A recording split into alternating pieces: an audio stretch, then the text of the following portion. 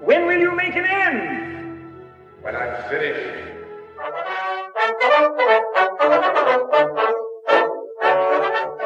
Hello and welcome to History and Film. I'm Rich Simmons. Today we're discussing the Renaissance, and specifically the great artist Michelangelo. Even at the time that Richard III was being killed on the battlefield, the Renaissance was underway across Europe. We're told the Renaissance, which means rebirth, was the period where, after the Dark Ages, art and learning became important once again in Europe in a way that hadn't been seen since the glory days of Greece and Rome. And, I suppose, if you're into gross oversimplifications, that's pretty close. I do seem to have majored in gross oversimplifications, but let's see if we can find a little nuance. Historians today seem to shy away from the distinct labeling brought on during the 19th century. I've mentioned before how they don't really use the term Dark Ages anymore, and even saying there was this period called the Renaissance implies something with a distinct beginning and end that we can point to. I think the biggest theme that has emerged from this project is that history doesn't do simple, and change happens slowly. Was your life or the world that much different yesterday than it is today? What about the day before that? Well, enough yesterdays ago, and you're headed to your first day of kindergarten. Even more, and we're at the American Civil War, the birth of Charlemagne, the first time man built a fire from scratch. It's always creeping forward, just one day at a time.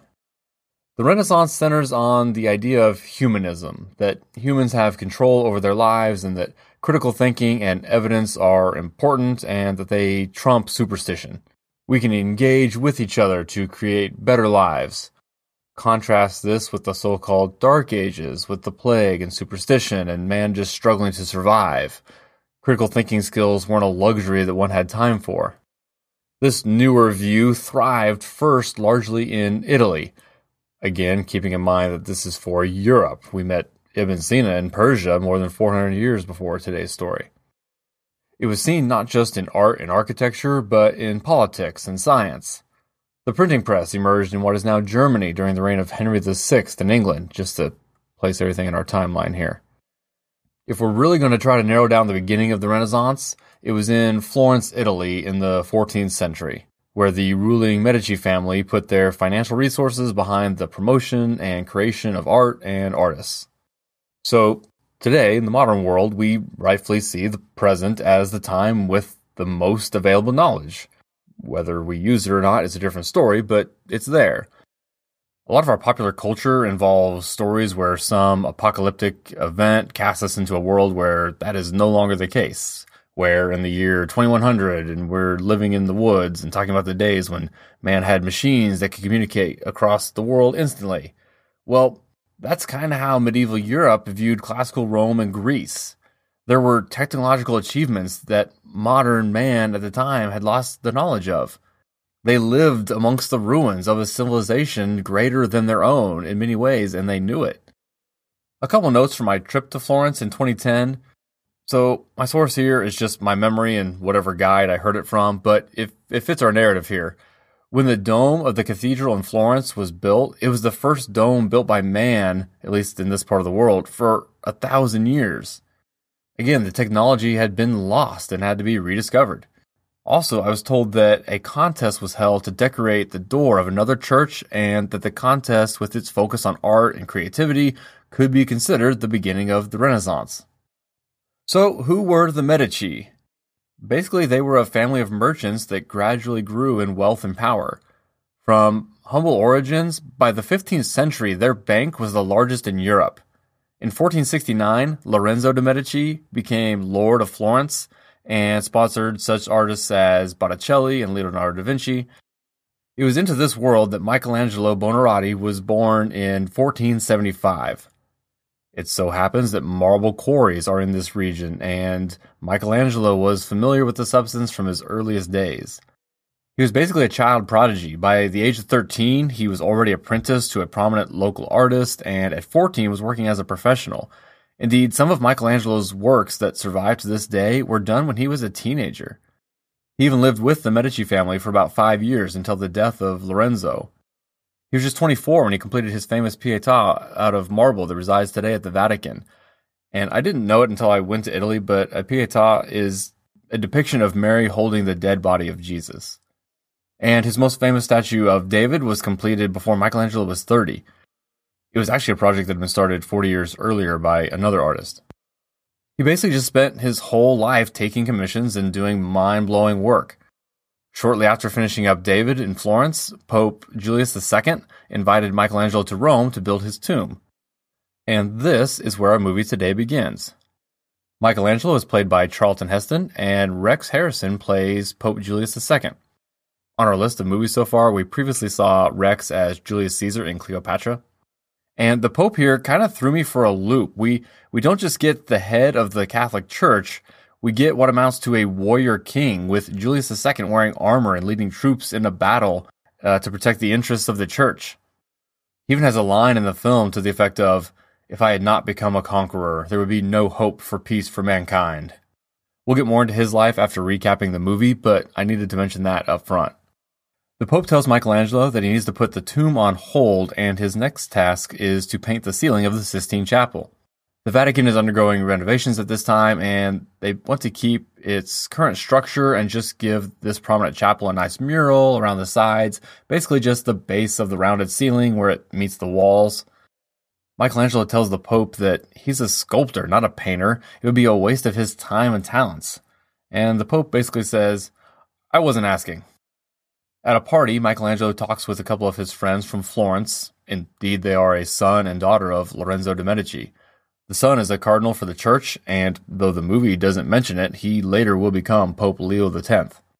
The daughter and Michelangelo seem pretty close, and the film subtly implies a romantic past between the two, but that seems to be invented. She doesn't show up in any of my research on Michelangelo, and this is as good a time as any to discuss Michelangelo's sexuality. Like we've mentioned before with other historical figures, there's rarely a record on things like sexuality. If a man was a womanizer, that may come down to us, as it was half expected and allowed. There does seem to be a decent chance that Michelangelo was gay and later had a decades-long relationship with another man, though many also believe this relationship was never consummated and that Michelangelo, whether gay or not, may have remained celibate his whole life. As a movie from 1965, especially one starring conservative Charlton Heston, the agony and the ecstasy just chooses not to go there. There are some subtle hints when Michelangelo talks about his calling to art and creation that comes from God, and that starting a family is just something he's never felt compelled to do. After some initial work on the project, Michelangelo is just bored and frustrated and runs off. He goes back to work in the marble quarries to hide from the Pope, but while he's there, inspiration finally strikes him, and he stares up at the cloud and imagines a vision for the ceiling far more ambitious than anything the Pope was requesting. It's kind of a funny scene because Michelangelo is captured and brought before the Pope just as they're getting ready to go into a battle. So while they're surrounded by soldiers, Michelangelo lays his sketches down on the ground, and he and the Pope, in battle armor, are discussing art design, and artillery shells start coming in, and the soldiers are nervously awaiting instructions from the now distracted Pope. So now Michelangelo is motivated simply because it's finally become a challenge, not the simple, boring art the Pope asked for. The Pope even tells one of his men, "I planned a ceiling. He plans a miracle." The rest of the film is just the immense task of painting the ceiling while under pressure to finish in a timely manner. The Pope constantly asks, "When will you make an end?" with Michelangelo always replying, "When I'm finished." And we constantly see the physical toll the project is taking on Michelangelo. He collapses from exhaustion at one point. The guy was basically a workaholic, and his Medici friend worries he's going to work himself to death. We get a cameo from the artist Raphael, whom the Pope teases he will replace Michelangelo with if he's unable to continue. The idea of someone else finishing his work is unacceptable to Michelangelo and is the crack of the whip he needs to get back to work. The Pope is very tough on Michelangelo, and Michelangelo in turn is pretty impudent with the Pope. They're kind of friends, but they also seem to resent each other. Michelangelo both quits and gets fired from the project after the Pope shows off the work before it's finished. Michelangelo is furious that any incomplete work of his would be shown, and the Pope is basically the king here and does what he wants and is tired of Michelangelo always talking back. In reality, it did take Michelangelo 4 years to finish painting the ceiling of the Sistine Chapel, though the movie implies that it's much longer and even shows Pope Julius II significantly aged by the end of the film. Though he had health issues at the time and did die just a year after the ceiling was completed, though they don't get to that in the film. After the ceiling, Michelangelo was tasked with finally finishing the Pope's tomb. All told, both before and after the events of the film, Michelangelo spent 40 years working on the tomb of Pope Julius II. Michelangelo continued working for the rest of his life. He was about 37 when the Sistine Chapel ceiling was finished, but was in his early 70s when he was later named architect of St. Peter's Basilica.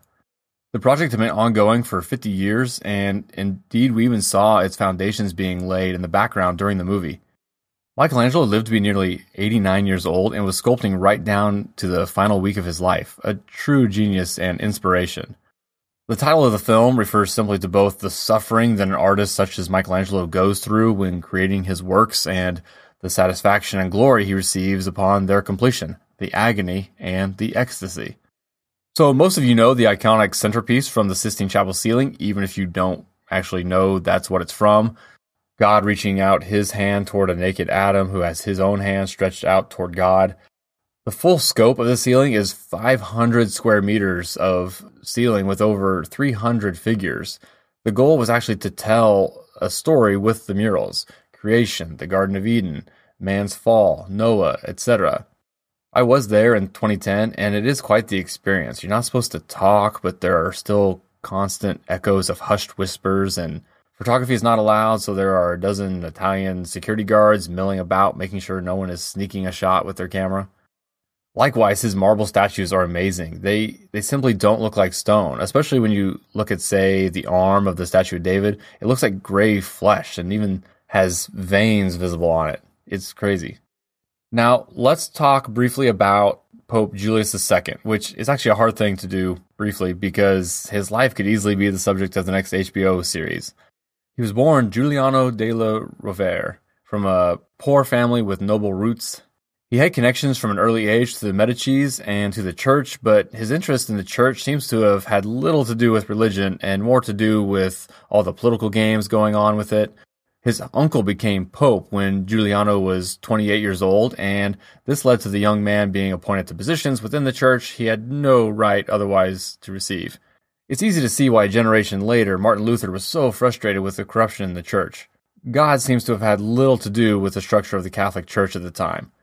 Giuliano was heavily involved in political negotiations with rulers of European countries.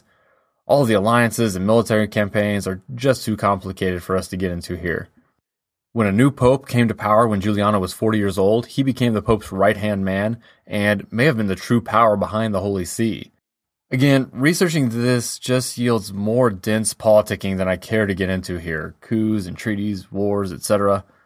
When Giuliano was 49, the papacy became open again, but a rival family to the Medici, the Borgia, swooped in and secured the Vatican for themselves. Giuliano was now on the political outs with the church and made his own alliances with France, and together they invaded Rome with the French army. Again, too much to get into, but I just wanted to give you a sense of who this man was. Just before his 60th birthday, Giuliano finally became Pope Julius II, and he very much viewed himself as another Caesar in charge of Rome. He was the Pope who established the Swiss Guard, which still, at least ornamentally, guard the Pope today. It was just 2 years after his ascension to the papacy that Julius called the famed Michelangelo to Rome to work on his tomb, and the rest we saw in the film. The Agony and the Ecstasy was nominated for 5 Academy Awards, though all just in the technical categories. It has an 86% on Rotten Tomatoes. Elsewhere in the world around this time, Martin Luther will nail his 95 Theses to a church door just 5 years after the completion of Michelangelo's magnificent ceiling. The same year Michelangelo finished it, Copernicus declared the sun was the center of the solar system. The year after that, Machiavelli wrote The Prince, basically suggested directions for the Medici family. We're really now getting to the point in history where there are just so many more names and events that are familiar. Columbus sailed to the Americas when Michelangelo was a teenager. The whole world is about to bust wide open, though we're going to stay in Europe for another couple weeks. One more tidbit about our warrior pope from today's film. When an English king needed special permission from the pope to marry his brother's widow, it was Pope Julius II who gave him the all-clear. That king was Henry VIII, who we will see next week trying to divorce himself from that same marriage in the 1966 Oscar winner for Best Picture, A Man for All Seasons.